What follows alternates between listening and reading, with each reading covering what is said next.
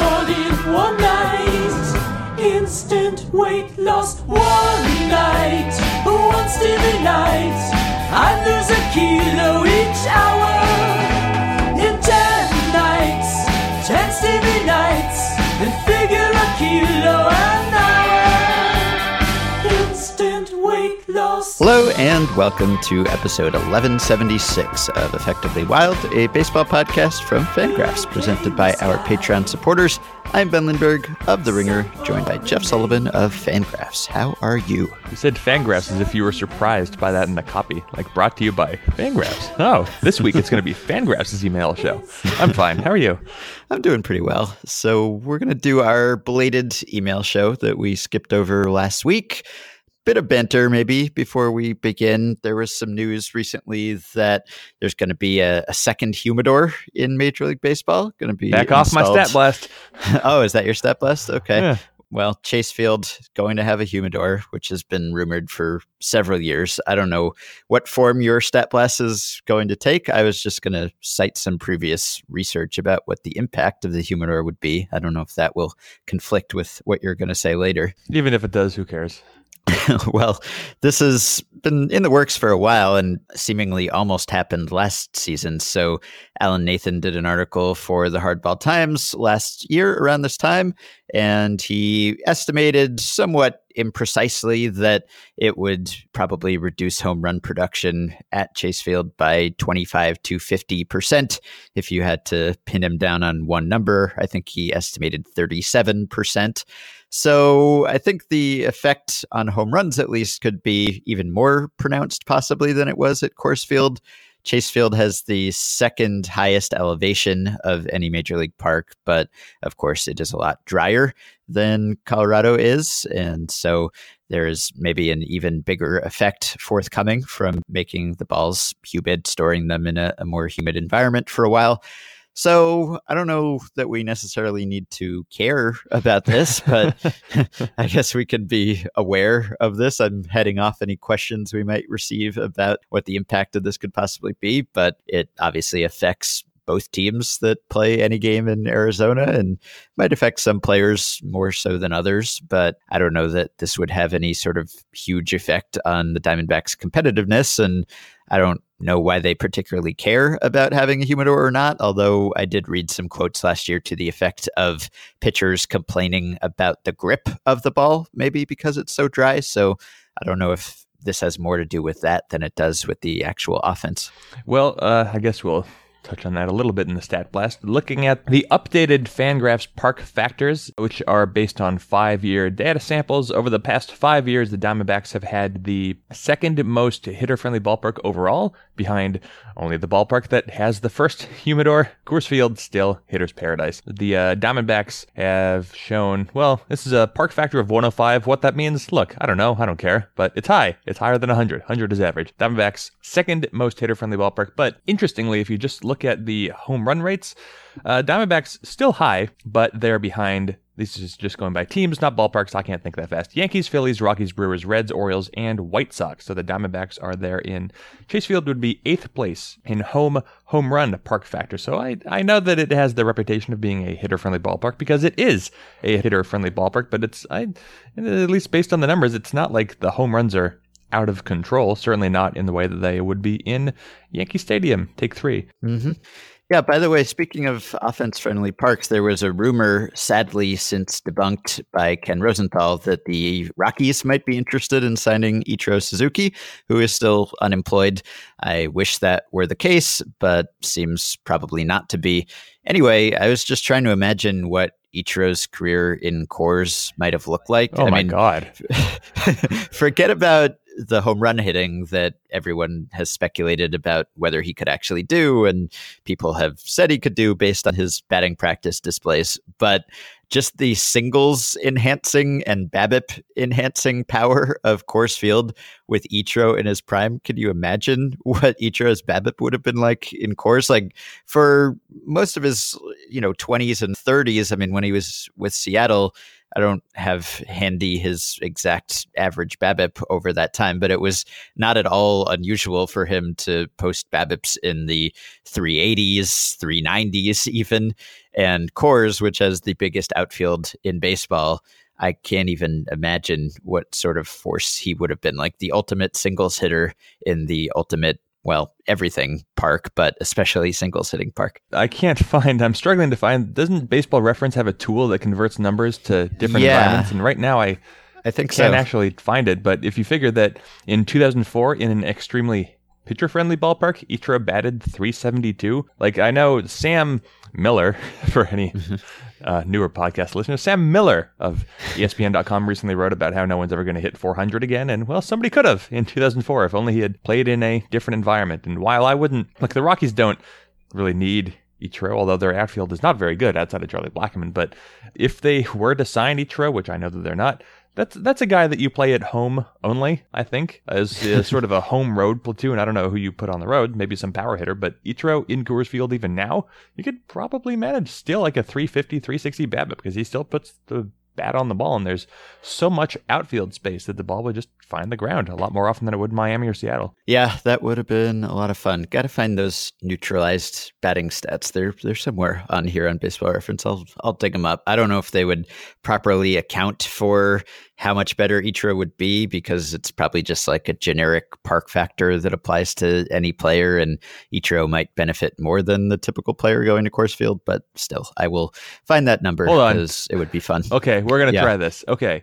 The run scoring environment. What run scoring environment do I want? I want 2000 Coors Field. The year 2000. Is that... Yeah. National. Oh, yeah, right there. It's an option. It's one of two options. 2000 Rockies or 1968 Dodgers. Yeah, because 2000 Coorsifying Barry Bonds' stats is always the most entertaining thing to do. But yeah, give me Ichiro. Okay, so Ichiro would have hit 400 4 times.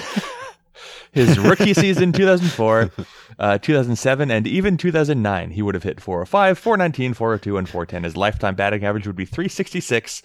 And he would already have nearly 4,000 career hits.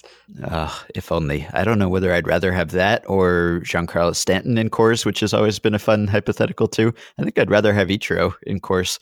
Forget Sam's recent article about 400 being dead. 400 would have been back and better than ever. I'm sad that never happened. Reanimated. Yeah. The other news I just wanted to mention briefly, a lot of yucks were gotten out of the story about Matt Kemp showing up to spring training in the best shape of his life, reportedly having lost 40 pounds, which, as you pointed out on Twitter, if you just reframe every story about a player showing up in spring training in the best shape of his life as how bad a shape he was in before this, then it gets even more entertaining.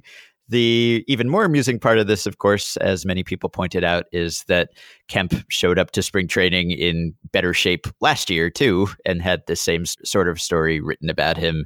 And he had lost 15 pounds at that point, reportedly. And obviously, he had a lousy season, so I don't know if it actually helped. But I mean, it's not obviously impossible that a player can show up to spring training in the best shape of his life in consecutive springs. In fact, Sam once pointed out that Russell Martin was once reputed to have shown up to spring training in the best shape of his life for 5 consecutive springs, which is possible. You could keep getting into slightly better shape every spring. I don't know if it's new and noteworthy every time, but he was kind of the king of that for a while.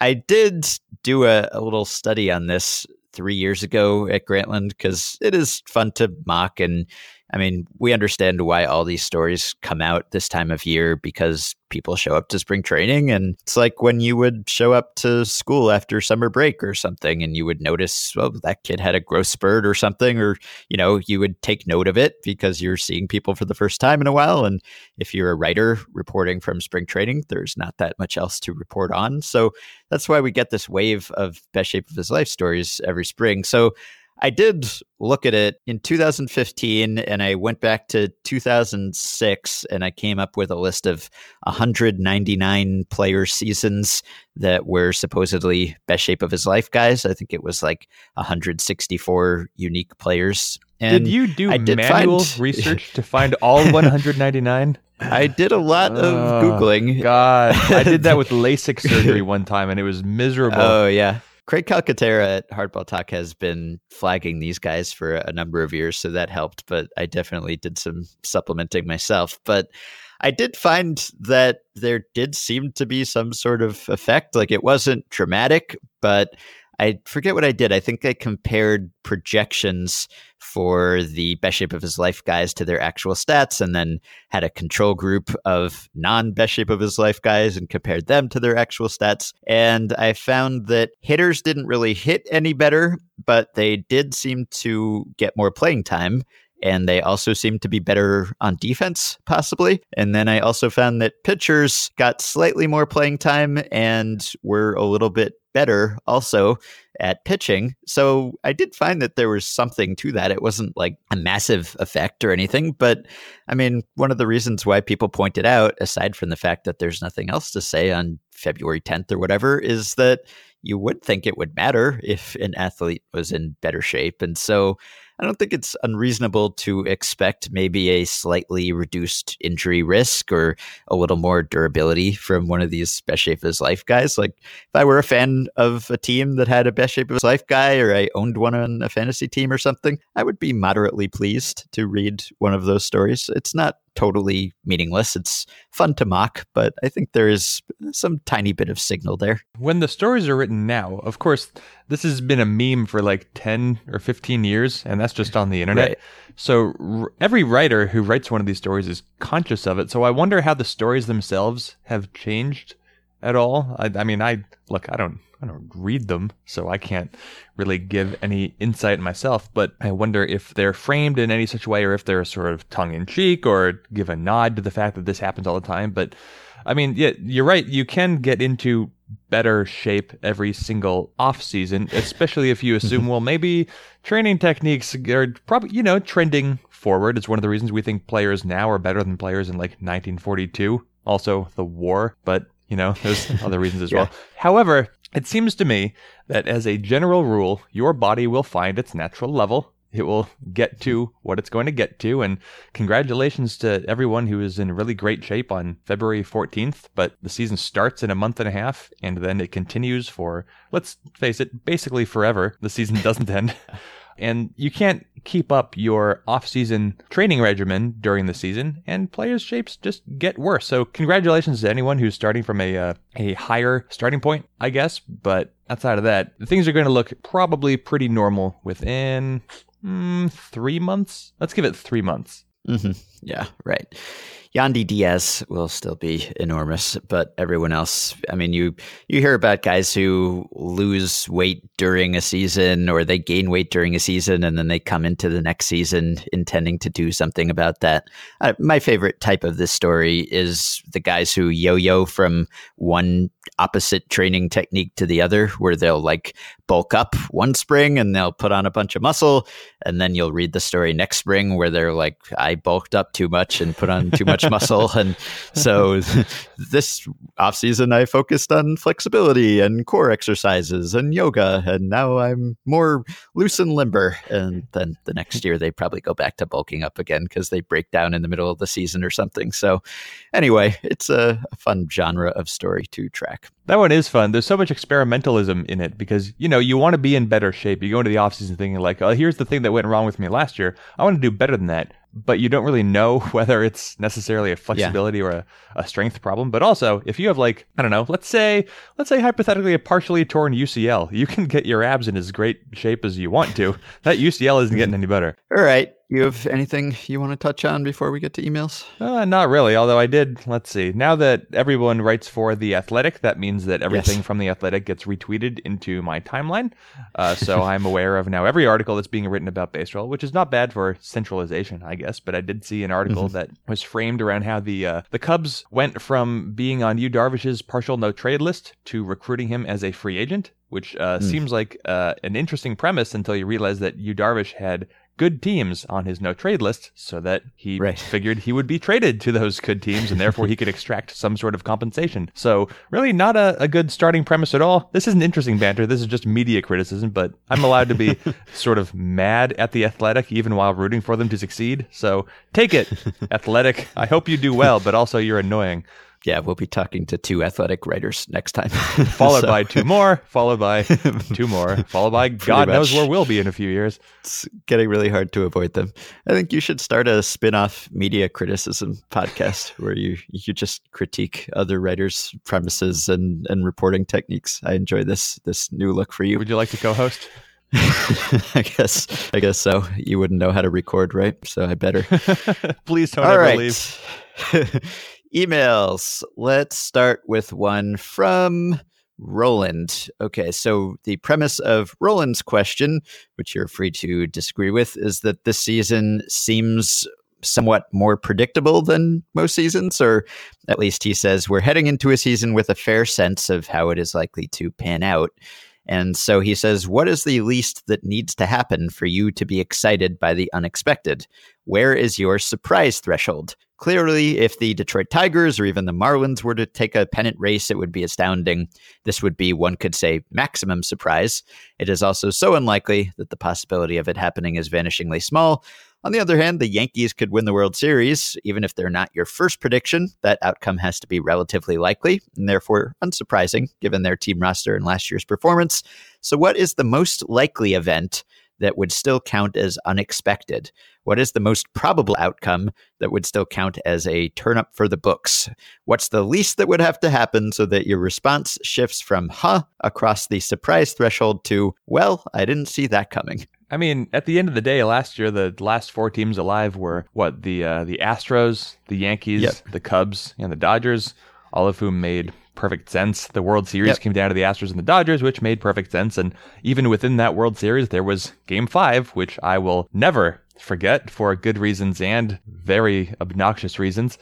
So even last year coming down to an extremely predictable conclusion, that was a really fun World Series, and so was the World Series before it. But also last year, people might remember that going into last season, it felt like everything was almost exactly as predictable. We thought we pretty much knew the playoff picture. Maybe there was an American League wildcard slot or 2 up for grabs, but we thought we knew the entire picture going in. And then the Giants and the Mets fell on their faces, and then the Diamondbacks and the Rockies took their spots, and that was interesting enough. Of course, the Nationals, Cubs, and Dodgers were supposed to make the playoffs, and they all won their divisions quite easily. And in the American League, we expected the Red Sox, the Indians, and the Astros to win their divisions, and they did exactly that. But, you know, the Brewers were a fun surprise. The Diamondbacks and the Rockies counted as surprises, and the Twins made the playoffs very briefly, which was exciting. And even though the Yankees are the Yankees and they stand for everything the Yankees have ever stood for, they were still they had 1 year of being fun, and Aaron Judge had like the greatest rookie season in forever.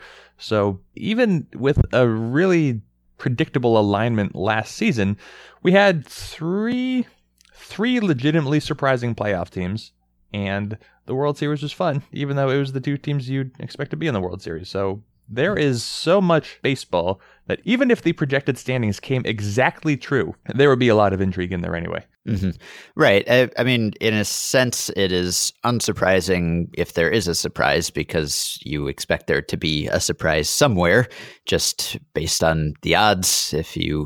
Any one team might be the favorite, but certainly you don't expect every favorite to actually do what it is favored to do. So I don't know, just going division by division. I mean, if a team other than the Yankees or the Red Sox won the AL East, I would be surprised. If you look at PECOTA, which seems to love the Rays every year, possibly for good reason, because as you pointed out in a recent stat blast, they seem to have been incredibly unfortunate or unclutch in recent years, and their actual talent may be better than their results. But I'd be surprised if any non-Yankees Red Sox team won that division. That would be more than a I guess, for me. Or, it varies by division. Like, I would be pretty surprised if any team but the Indians won the AL Central. Whereas, I don't know, and I'd be pretty surprised if any team but, I don't know, the Dodgers or even the Nationals won their divisions. I mean, other divisions at least have good teams in them that you could see things breaking right. But I guess any team that is currently projected to win a division would qualify as passing the surprise threshold for me if they did not win the division, other than, let's say, the Yankees or Red Sox, whichever team you like there, just because I don't think either one is that clear favorite. And I don't know, maybe you could put the Cubs into that group. I think the Cubs are the best team in the NL Central, but there are at least two other decent to good teams in there. So if the Dodgers don't win, if the Nationals don't win, if the Astros or Indians don't win, that would surprise me, but I would also be very unsurprised to be surprised about it. We get a question like this every so often, but what would you do if the projected standings did come exactly true? I don't pick your projection system. I don't care which one you're looking at, whether it's Fangraphs, Pacoda, or Clay Davenport, but you got standings, and then exactly those standings happen. What do you do? Probably blog about it. I don't know. I mean, I'd just chalk it up as a fluke. I wouldn't expect that baseball had suddenly become more predictable in any long-term way. I mean, there was that year where the opposite of that happened. What was it? 2015? 2015 in the American League. Everything was upside down. That was great. That was wacky. Yeah. I remember Grant doing an article like maybe at the All-Star break or something where he pointed out that the reverse of the projections was closer to reality than the actual projections. So that was weird. And we wrote about it, and it didn't really mean anything because projections went back to being just about as telling as they'd been before, which is not all that telling, but more telling than anything else we have. So I don't know. I guess I would write about it and talk about it on a podcast, but wouldn't make much more of it otherwise. I noticed you said blog about it. How often do you refer to what you do as blog anymore? Not often. I don't know what the distinction between blogging and not blogging now is. It seems to have become pretty meaningless. I mean, what you do is generally regarded as a blog post, I guess, but it's not really different in any way from what I often do. So I guess it's like the format of the site more so than the content of the article at this point. On the rare occasion where you're interacting with people in person and they're people that you don't already know, how do you talk about what you do? How do you describe your job? I just say I'm a writer, and I hope they don't ask any questions. Yeah. Not much of a conversationalist, are we? No, not really. Not unless I'm on a podcast. All right. Question from... Well, Rebecca, this is sort of a projection-related question. She says, in the White Sox preview, Jason Benetti spoke about a player's mental state. This was Tim Anderson, I believe, and its impact on his game after the murder of his close friend.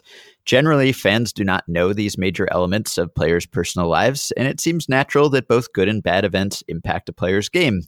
Do you think there's any way to account for this element of their output in longer-term player evaluation? No. Yeah, pretty much no.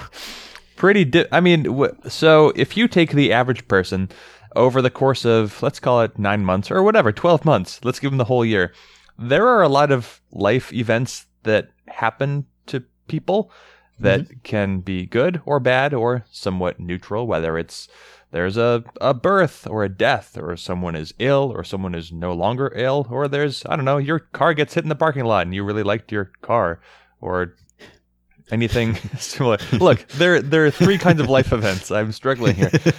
I don't know how you...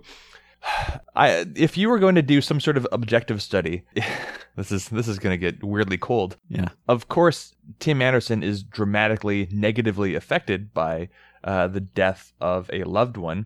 But that's also not the only thing that happened in his life. There would have been other lesser unfortunate events, and there would have been some positive events as well. And I don't really know how you account for what is weighing on a person the most in a good or a bad way. I can't begin to imagine how you measure those things, and aside from just doing a general mental evaluation, which is, I think, something that a lot of teams do, often looking for baselines. So you will generally have to try to identify a player as being, I don't know, what's the positive version of depressed?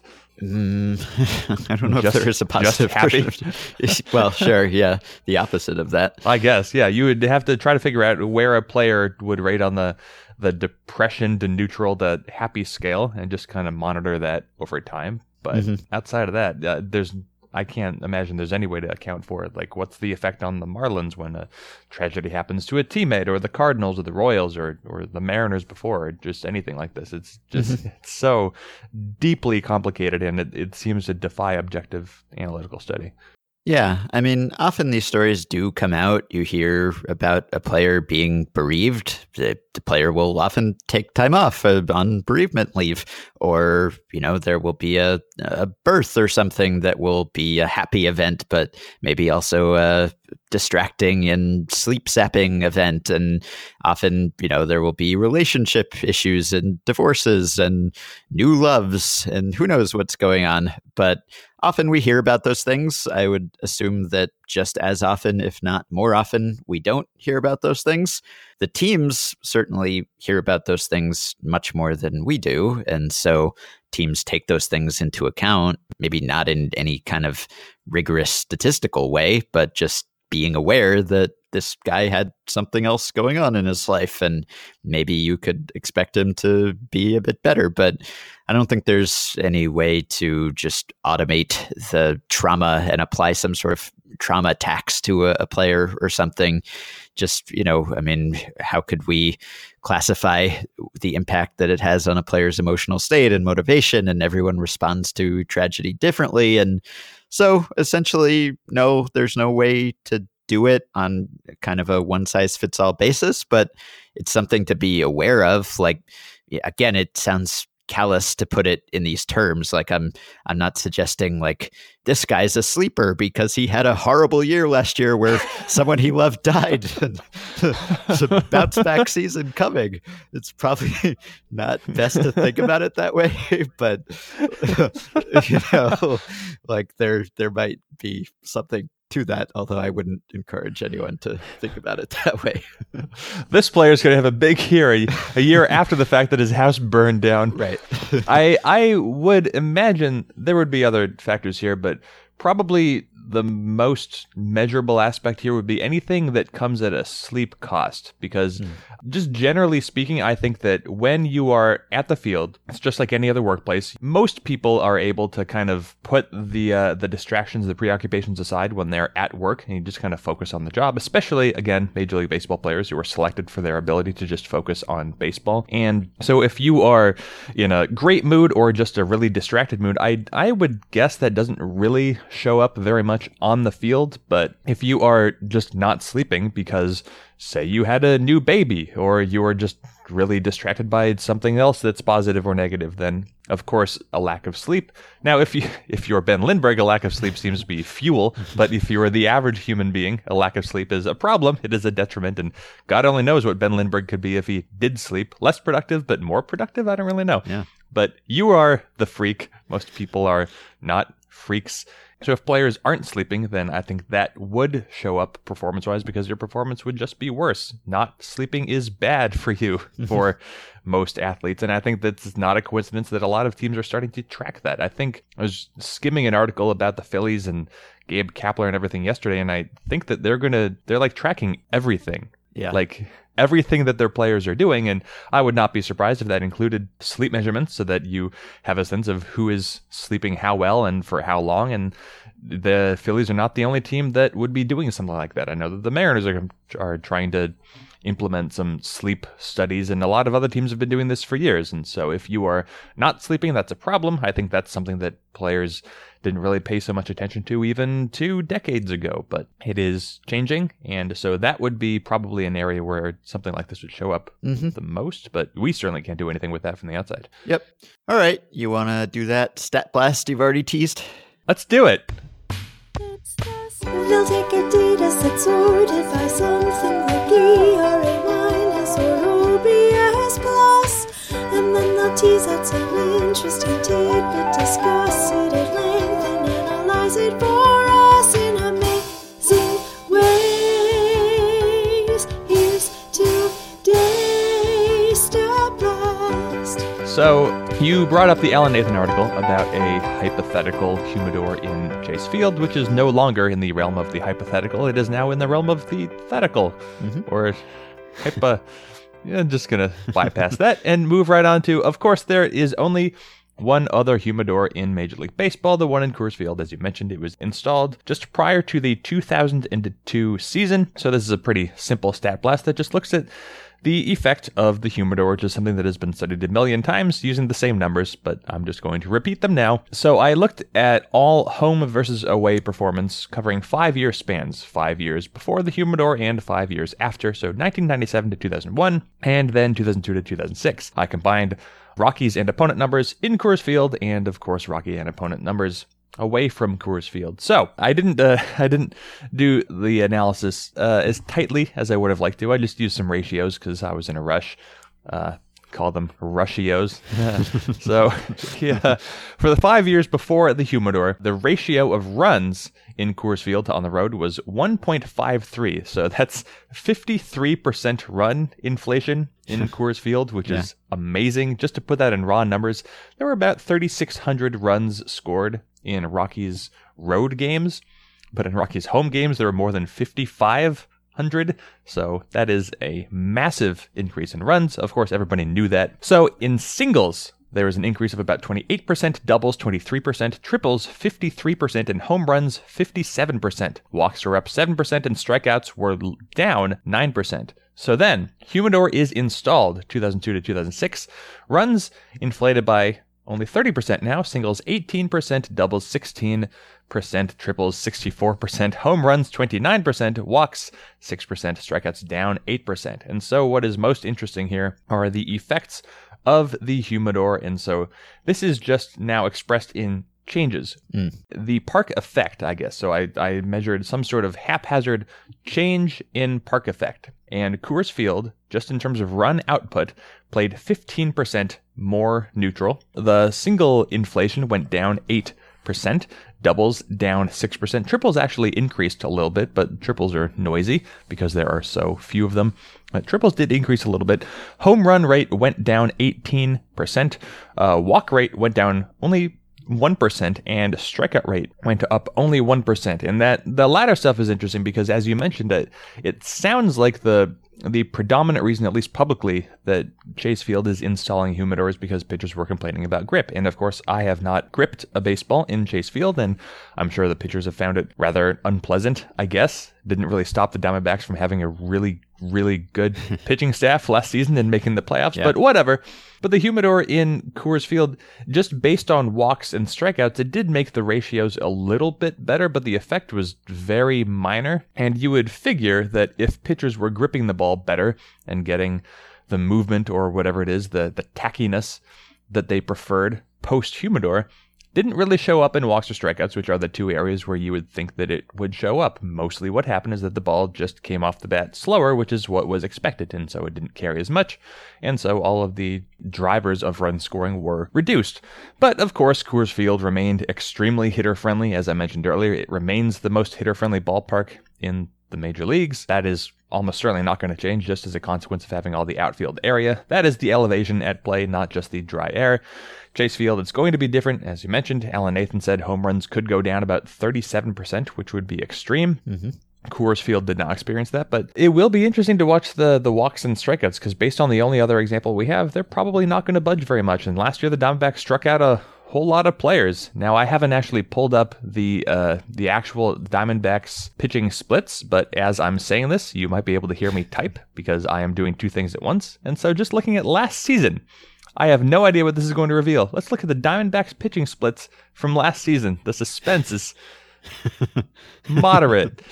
Last year, in home games, Diamondbacks actually allowed a higher ERA than they did on the road, which is an indicator that it was still a hitter-friendly environment, even in a single-season sample. But the Diamondbacks struck out 9.3 batters per 9 innings at home and 9.2 batters per 9 innings on the road. That looked pretty normal. Walk rate, pretty normal.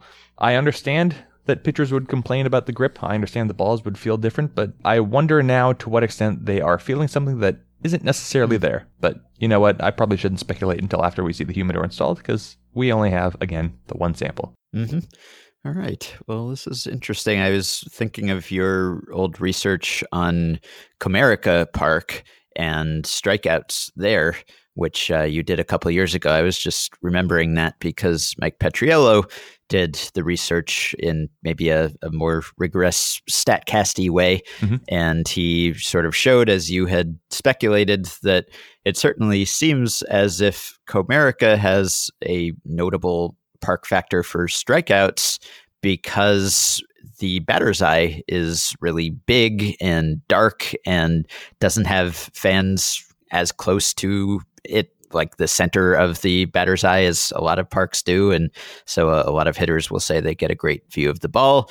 That's not something we typically think of as impacting performance. The batter's eye, like, it seems as if the purpose of a batter's eye everywhere is to be a good backdrop for hitters to see the ball against, but some batter's eyes do that better than others do. And apparently Comerica really depresses strikeouts and also leads to harder contact. So it ends up being something of a hitter's park, even though it's really big and you do get the occasional just crushed fly ball that would be out anywhere else that does not go out in deep center at Comerica. So it's not always something obvious like elevation or altitude or, humidity or something like that. Those may be the main drivers, but it can also be some element of the park construction that you might not even consider until you dive into the numbers or talk to the players. Yeah, it's fun to play with the park factors because, of course, there are the obvious ones like home run park factor or just runs. But like the Phillies ballpark and the Reds ballparks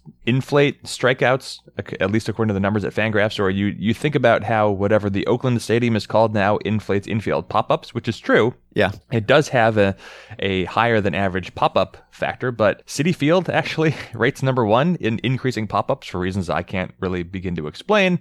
You have ballparks that increase or decrease ground balls, like Coors Field actually increases ground ball rate, which is probably not a surprise. Pitchers are trying to get ground balls in that ballpark, so of course that would make sense. But then you have a ballpark like, Citi Field or what our final year of calling it Safeco Field, which actually decrease ground ball rate. So there are a lot of park factors that are obviously there because they're borne out in the numbers, and we have several years of data to prove that these factors have come true, but that doesn't mean that we really have explanations for them. It's just, this is what happens, and it makes good sense why like strikeouts would be reduced and walks would be increased in Coors Field, but why would the same be true in another example that I could wish that I could pull off the top of my head? Detroit. We think we have an explanation for that, but we don't really know, but it's still there, and it's a question that is simultaneously answered and not. We know that the effect exists, but we don't have a perfect explanation for it. Mm-hmm. All right, let's move on to the next question. So as soon as the best shape of his life story subside, we'll start getting the reinvention stories of mechanics and swings and swing changers. So David asks, what exactly are these players doing to change their launch angle? When someone tells you that a hitter's launch angle is 200th in the league, are they measuring from the top of the whole range? Too high a launch angle is not good. Are they measuring from the sweet spot of the launch angle curve? And that's the thing. It can be kind of complicated. I think very early in the StatCast era, back in those distant early days of the StatCast era, we would just cite a player's average launch angle. And in theory, if a guy does increase his launch angle and go for more loft in his swing, it should show up in the average, most likely. But that's probably not the best way you can do it. I think typically people have tried to look at like the percentage of batted balls in the sweet spot for home runs. I don't know, whatever it is, 25 degrees in that sort of range, 20 to 30. So there are a number of ways you can break it down, and just doing the average launch angle may not always be the best measure because you might have guys who have a much different distribution of launch angles around that average launch angle. So that is not always the most telling, which is unfortunate because it's a lot more complicated to look at it any other way. And it's a lot easier to say just this is the average and it's higher or lower. But there is some added nuance and complexity to that. And as to how they're actually doing it, I couldn't really tell you the specific drills that they are doing. But I mean, part of it just seems to be being conscious of the fact that they want to hit fly balls and swing on something of a higher plane instead of trying to hit line drives or trying to hit balls on the ground, as many players were taught coming up through amateur ball. There are kind of two different ways that you would try to increase your launch angle in terms of expressing like 200th place. It's no different from looking at ground ball rate or fly ball rate. We have these statistical measures where we don't necessarily have better or worse. Like if you rank 200th in batting average, you know that's from the top because the top is the best batting average. But there is no best launch angle. Everyone is different. Yeah. But if you want to change it, if you're, say, I don't know, let's just take a player. Yandy Diaz would be one. Yandy Diaz hits the ball hard, hits the ball on the ground or on a line. If you want to try to change that, players can try one of two things. I think a more difficult thing to do is to alter your actual swing, which is something that some players have done. Whether that's just, you'll hear about swing plane, and you just try to, instead of swinging down on the ball or trying to hit the ball straight, you kind of meet the pitch on its trajectory, and all pitches are sinking by the time that they get to home plate. And so you want to sort of swing up to meet the ball. And so it's essentially you swing with a minor form of an uppercut. And so that way your ideal contact would be to put the ball back in the air. But the other way to try to do this is not by changing your swing at all, but by changing the pitches that you swing at. If you are a hitter and you find that, say, you roll over on a lot of pitches that are low and away, which is not uncommon, that's where a lot of ground balls come from, then maybe you go into a season saying, you know what, I don't really want to swing at those pitches. Or if I'm going to swing at them, I don't want to alter my swing midway and just try to make contact. Maybe I would just be more comfortable swinging through that pitch if I happen to swing at it, and then wait for something else, something more drivable. And so you will have some players like I might be getting this backwards, but I think that last year Aaron Hicks started swinging at a lot more pitches up and way fewer pitches down. And Aaron Hicks, of course, had a very good season. I don't think that he was making way better contact, and I don't think that he really changed his swing. He just changed his distribution of pitches that he hit. And there are pitches that are easier to lift than others. And so if you have a pitch that's up, maybe you have to sort of swing up to get it. Those pitches just historically have gotten more fly balls. And so those are two ways to do it. You can also, I think Saris wrote about this some time ago, but you can also try to meet the pitch out in front of the plate, which would be another way to try to lift it. There are all kinds of different techniques. Some things work better for certain players. Some players just don't really want to change their swings, and some players aren't built for it. I think Gregory Polanco has said that when he has tried to hit the ball in the air, it just kind of messes him up. A lot less is written about the players who try to change their swings and fail, because those cases are not as, I don't know, fun or clickable or something. But if it was super easy to increase your launch angle and start hitting a bunch of dingers, look, I get it. A lot of players are hitting a bunch more dingers, but it's really still quite difficult. And pretty much every single player in baseball is making tweaks all the time. Some of them are more dramatic than others, but there is definitely let's call it a publishing bias. So if there is utility in having these stories now, even if they're sort of eye-rolly a little bit because it's spring training, at least right now, if you were reading about altered swings or altered approaches, you don't have the same publishing bias because you don't have explanations given for players who have already succeeded. So last year, Jason Hayward came to camp. He had a brand new swing, or he had his swing from 2013 or whatever it was, but he was going to swing differently, and he was bad. And that's interesting because we just usually don't get that. So he's trying to change his swing again. We saw the article not too long ago written in the Kansas City Star about Jorge Soler, and he has been working out with Yonder Alonso's coach or instructor, whoever it was that got Yonder Alonso to hit better. Jorge Soler has been working out with him. Don't know if it's going to work, so that's going to be fun to watch. These things are more interesting, I think, when you get them before the season begins. Yep, and we'll start hearing about the new pitches that pitchers have added soon too. I did a study on that once too, tried to see if it has any effect. I found that it did. I hope I did that right. Again, I was just comparing like projections of guys who added a new pitch and guys who didn't, and it seemed to have some effect, but obviously in many cases it doesn't. I see that Ron Gardenhire just said that Travis Wood has a split finger now, but I think that was a joke about the fact that he evidently almost lost a finger in a crossbow accident this offseason, which how are people still getting into crossbow accidents? But well, I guess I can imagine. Yeah. I was reading that. Travis Wood had a pin inserted into his right index finger after an early January bow hunting accident. Wood got his hand caught as he was prepping a crossbow and told reporters Wednesday morning that it nearly snapped his right index finger in two. The good news is he's a left-handed pitcher. The bad news is he's not a very good one. That last one was not in the copy, but I chose to add it. All right. Sean, Patreon supporter, says if a 500 team played another 500 team 162 times, but one team played each game like Game 7 of the World Series and didn't suffer from any fatigue, while the other team would have to take fatigue into account and pace itself for 162 games, how many games would you expect the latter team to win? Or I guess the former team to win. Assume both teams have to use a rotation rather than start their best pitcher every game. However, the first 500 team, the one that's really, really trying, may shorten its rotation, as is done by most playoff teams. So basically you have one team that has the same talent level as another, but it is in playoff mode. It's pulling out all the stops and can continue to do so somehow without suffering any ill effects. Okay, so no fatigue effect for the first team? Right.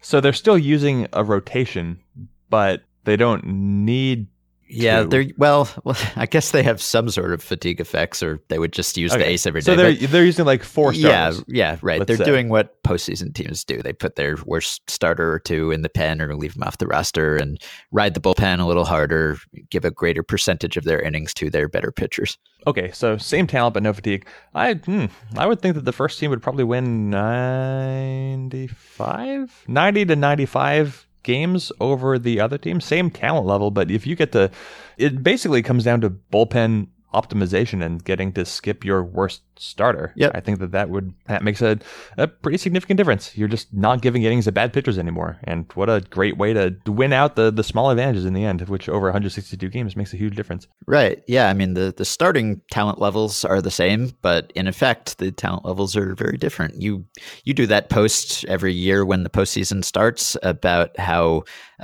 Team A may be better suited to the postseason, or like the actual players on the postseason roster would be projected to be this good over a full season, and some teams gain a bigger boost from going from regular season roster to postseason roster than other teams do. And especially lately, we've seen some teams just concentrate really high percentages of their innings in like their top 3 starters and their top 2 or 3 relievers. And yeah, that obviously makes a very big difference. So I would think your estimate is about right. I can't really be more precise than you were, but it sounds like roughly the same range. And then, of course, you have managers who are maybe making moves that they wouldn't otherwise. And, not that all managers are like using the closer and tie games on the road even now in October, but that sort of thing is more likely than it is during the regular season. So yeah, and you're not giving days off to guys. You're going with your starting lineup every single day, your A lineup. So yeah, makes a major difference. All right, let's take a next question from, let's say, Michael in Centennial, Colorado. He says, with the inactivity that has plagued the free agent market seeming to consume my very soul through inertia, I decided to look at a free agent tracker recently to remind myself that free agents had actually been signed this offseason.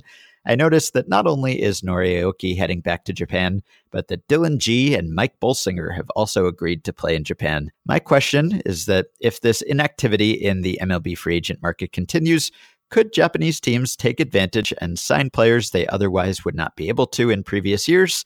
If so, how could this be done? No, I don't think so.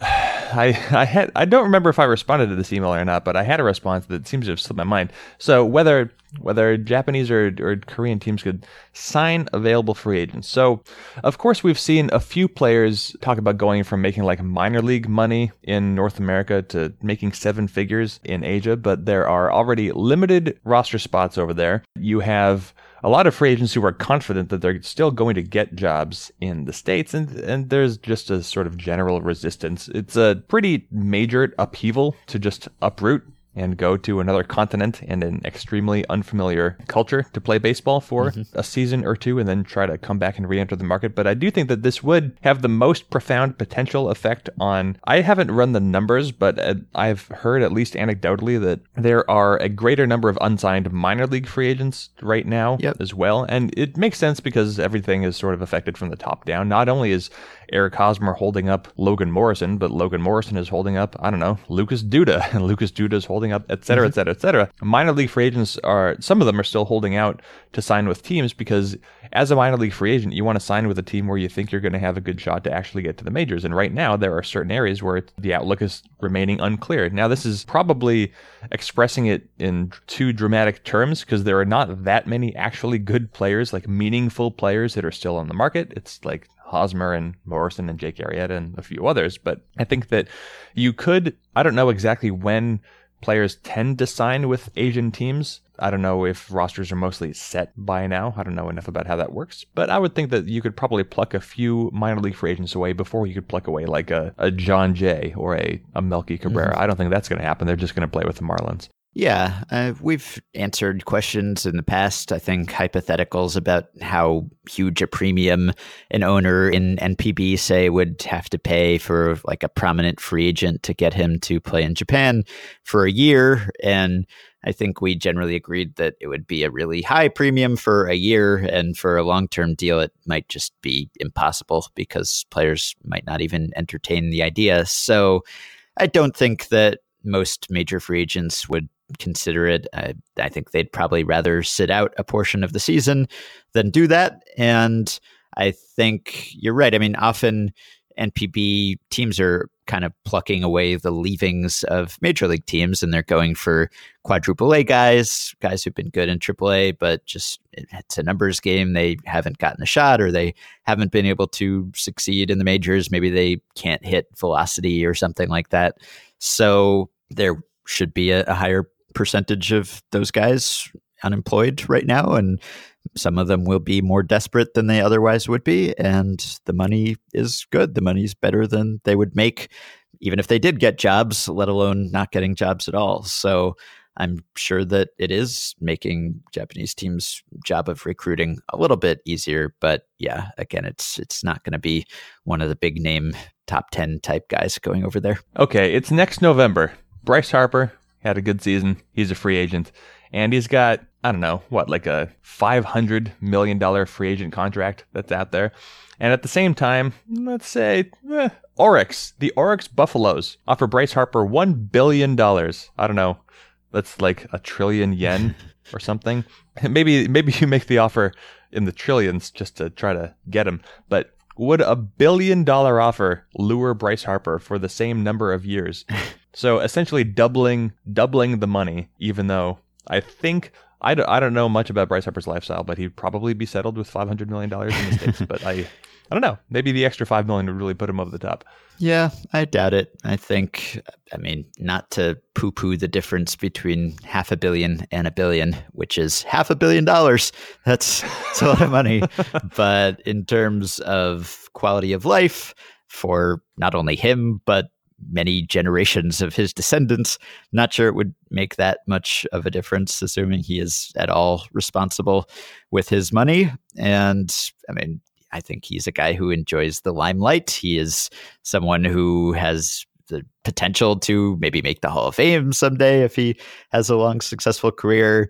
You have to factor in endorsement money. I guess he would get some if he went to Japan too, but not probably as much as he would have the potential to get here. So I just don't think he would be interested. I think he'd be flattered, but say no thanks. Okay, what if it was the Toros de Tijuana that offered him $1 billion? Now, it's still a different league in a different country, but it's close to the American border. It's less of a culture shock than playing in the middle of Japan. It's actually a shorter season. Toros de Tijuana last year just only played 110 games. They also won their league, if that makes any difference to Bryce Harper. So he seemed to be pretty good. He could also play for the Rieleros de Aguascalientes if he wanted to, or the Acera. There's a lot of options in the Mexican league, but you figure Bryce Harper at elevation, $1 billion?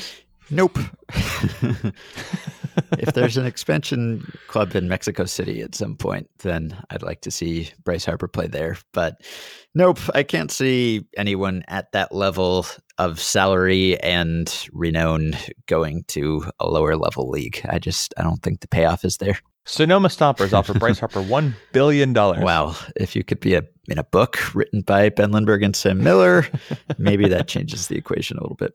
All right. How many WAR? Nope, I'm not done. Okay. How many wins above replacement would Bryce Harper be worth in that league? Well, actually, I just at the end of the previous episode, I made a little mention of a study that was done on Mike Trout in the Pecos League.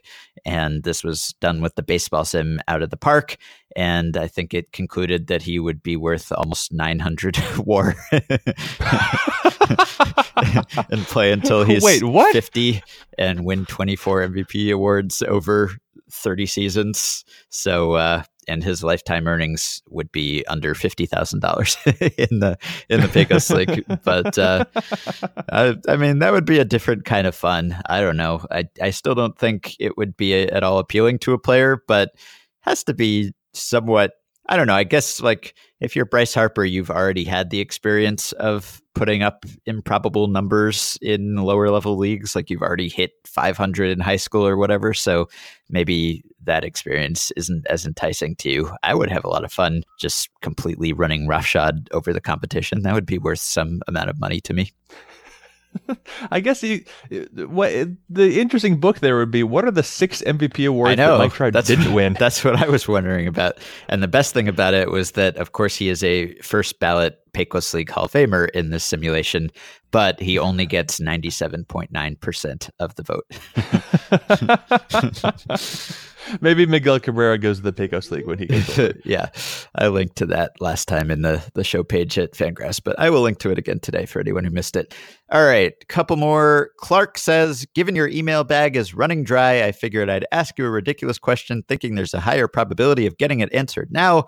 Very smart, Clark. Suppose you are the owner of a brand new baseball team who for some reason is able to poach players from any other team. Trout, Kershaw, Altuve, Judge, Harper, whomever you want. However, the rest of your team must be filled by people who have never played an inning of professional baseball at any level. No major leaguers, no AAA guys, no Sonoma Stompers. You're not allowed to participate in the draft, nor can you sign international free agents. Finally, you're not allowed to have minor league teams to train up players. If someone goes on the DL, you need to sign a new guy who has never played professional baseball to take his place. The question is, how many best players in baseball do you need to field a competitive team if the rest of the team is filled with people straight off the street? Would 10 of the best players in baseball be enough, or would you need more? Oh, God. What happened? Why do I own this team? I mean, they would be so bad. Yeah. You would have, for any position player, hitless. You'd never reach. We've had that conversation before as well. Yeah, I think Sam may actually be working on an article about this now. We've definitely answered that email question, like how bad would you or I or someone even worse than us be at baseball? And I mean, we've talked about it. I think Sam might be trying to actually put some harder, more concrete numbers on it, which would probably help us answer this question, but haven't seen that article yet. So what do you think? Oh my God. Okay. So if you had one empty spot in your starting lineup, I think that's manageable. You'd have a lot of intentional walks and your team would probably rank as unclutched because teams could just kind of walk players to get that third out from the automatic out. Uh-huh. And you would lose every single game that the pitcher was throwing, and so let's see, where's the number? Let's say you could absorb 2 dead spots in your lineup. Let's just say, so let's see, that gives you 7. You need 7 best players in your lineup, and you can throw away 1 rotation spot, maybe, I guess. Maybe. So then you'd need 4 more, but of course you also need a bullpen. You need a pretty full roster. Yeah, you really do. Maybe I'm thinking like at least 15, but then you've got injuries and fatigue as well, and this team would not be good. Because we answered a question about whether the Yankees could win the division with Michael Schur as their 5th starting pitcher, right? Uh-huh. And you concluded no, that they couldn't because someone who is just not a player would be so bad. I mean, the difference between a best player in baseball and the typical player in baseball is big, but it is dwarfed by an enormous amount by the difference between a typical baseball player or even a replacement level baseball player and us. So, I mean, the gulf is massive there. So you need way more best players in baseball to make up for having average people.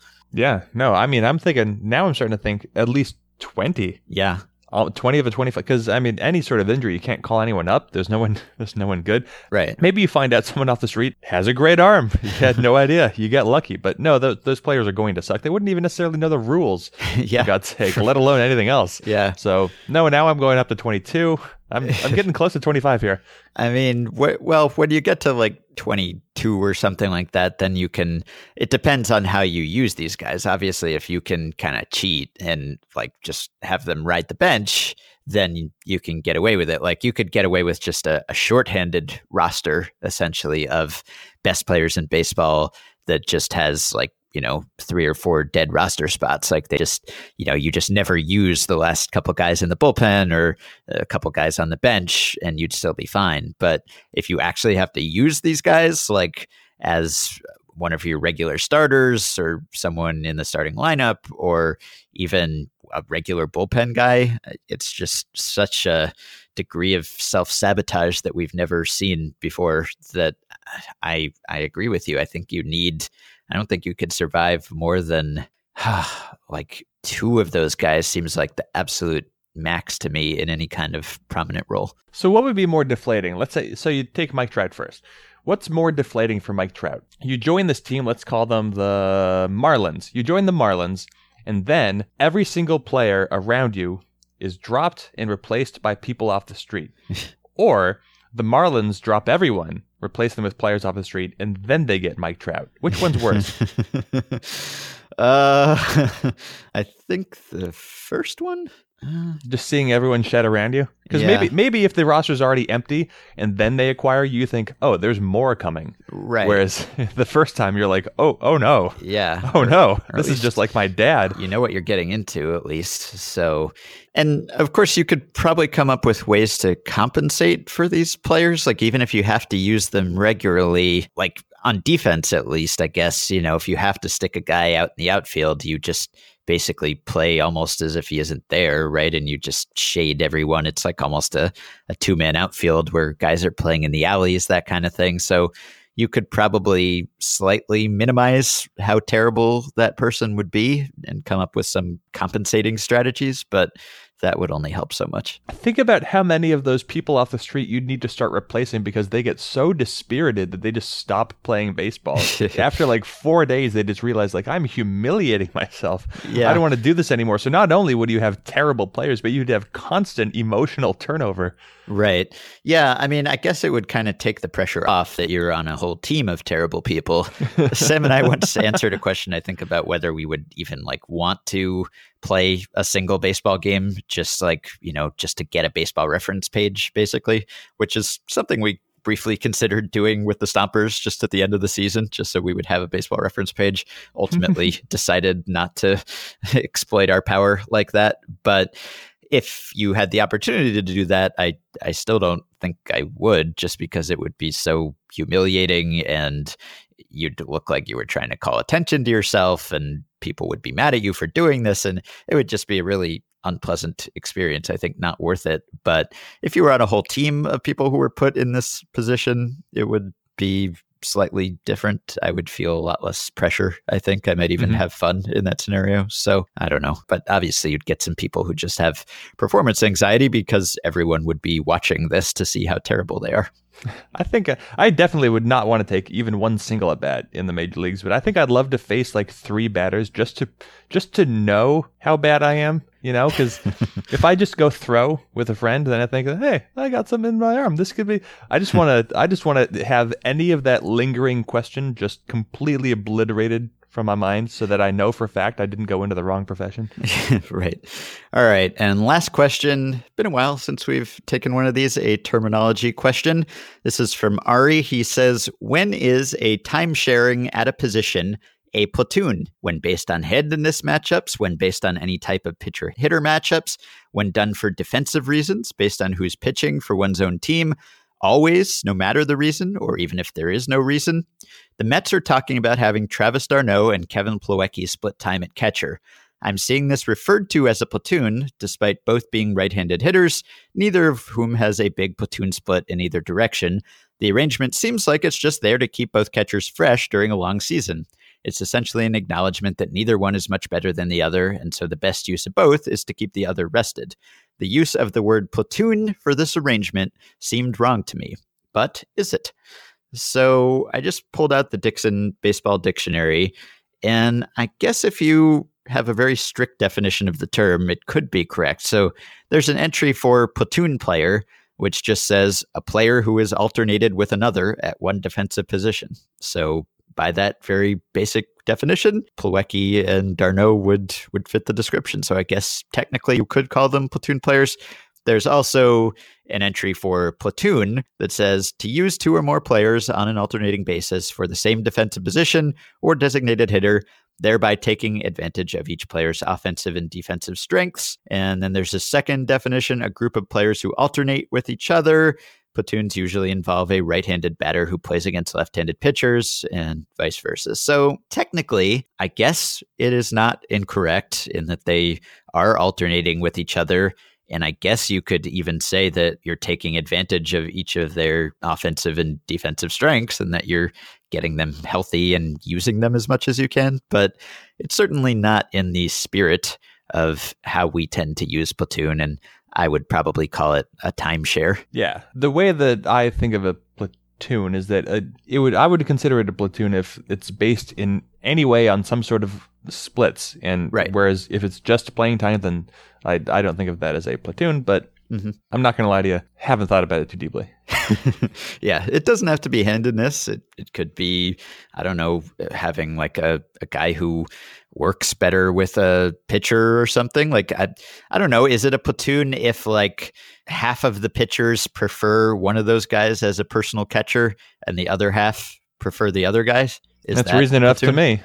I would call that a platoon. If it's only we're going to do a 50-50 share because we want to give players rest and there's no other strategic benefit, that would be the one exception to me where I think it would not be a platoon. But then if that's the one exception, you might as well just fold it in with the platoons, because what's the point of having one specific situation where you refer to it as something else? Yep. All right. Well, we will stop there because our next 20 questions are about economics, inclusion, and free agency. I think we've both reached our fill of those. It's funny. Like, I think we could probably both describe ourselves as skeptics, maybe just about the idea that there is something like an existential crisis currently taking place in the baseball market. Like, certainly there is something happening and it's a historically anomalous offseason in some ways, but I think maybe we are closer than the typical writer toward this side of the spectrum that says that when we look back, this might not appear so significant, or I think it could be the prelude to something significant.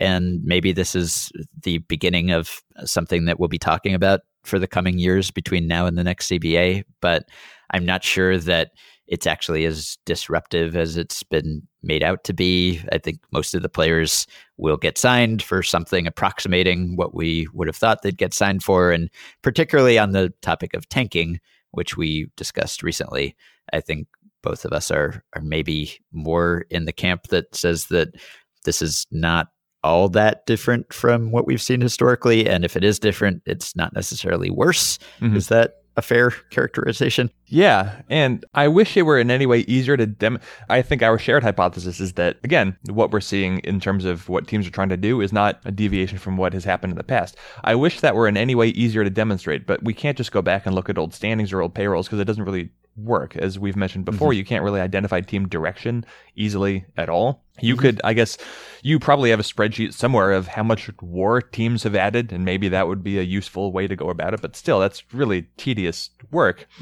to get to a conclusion that, I don't know, might not be very firm.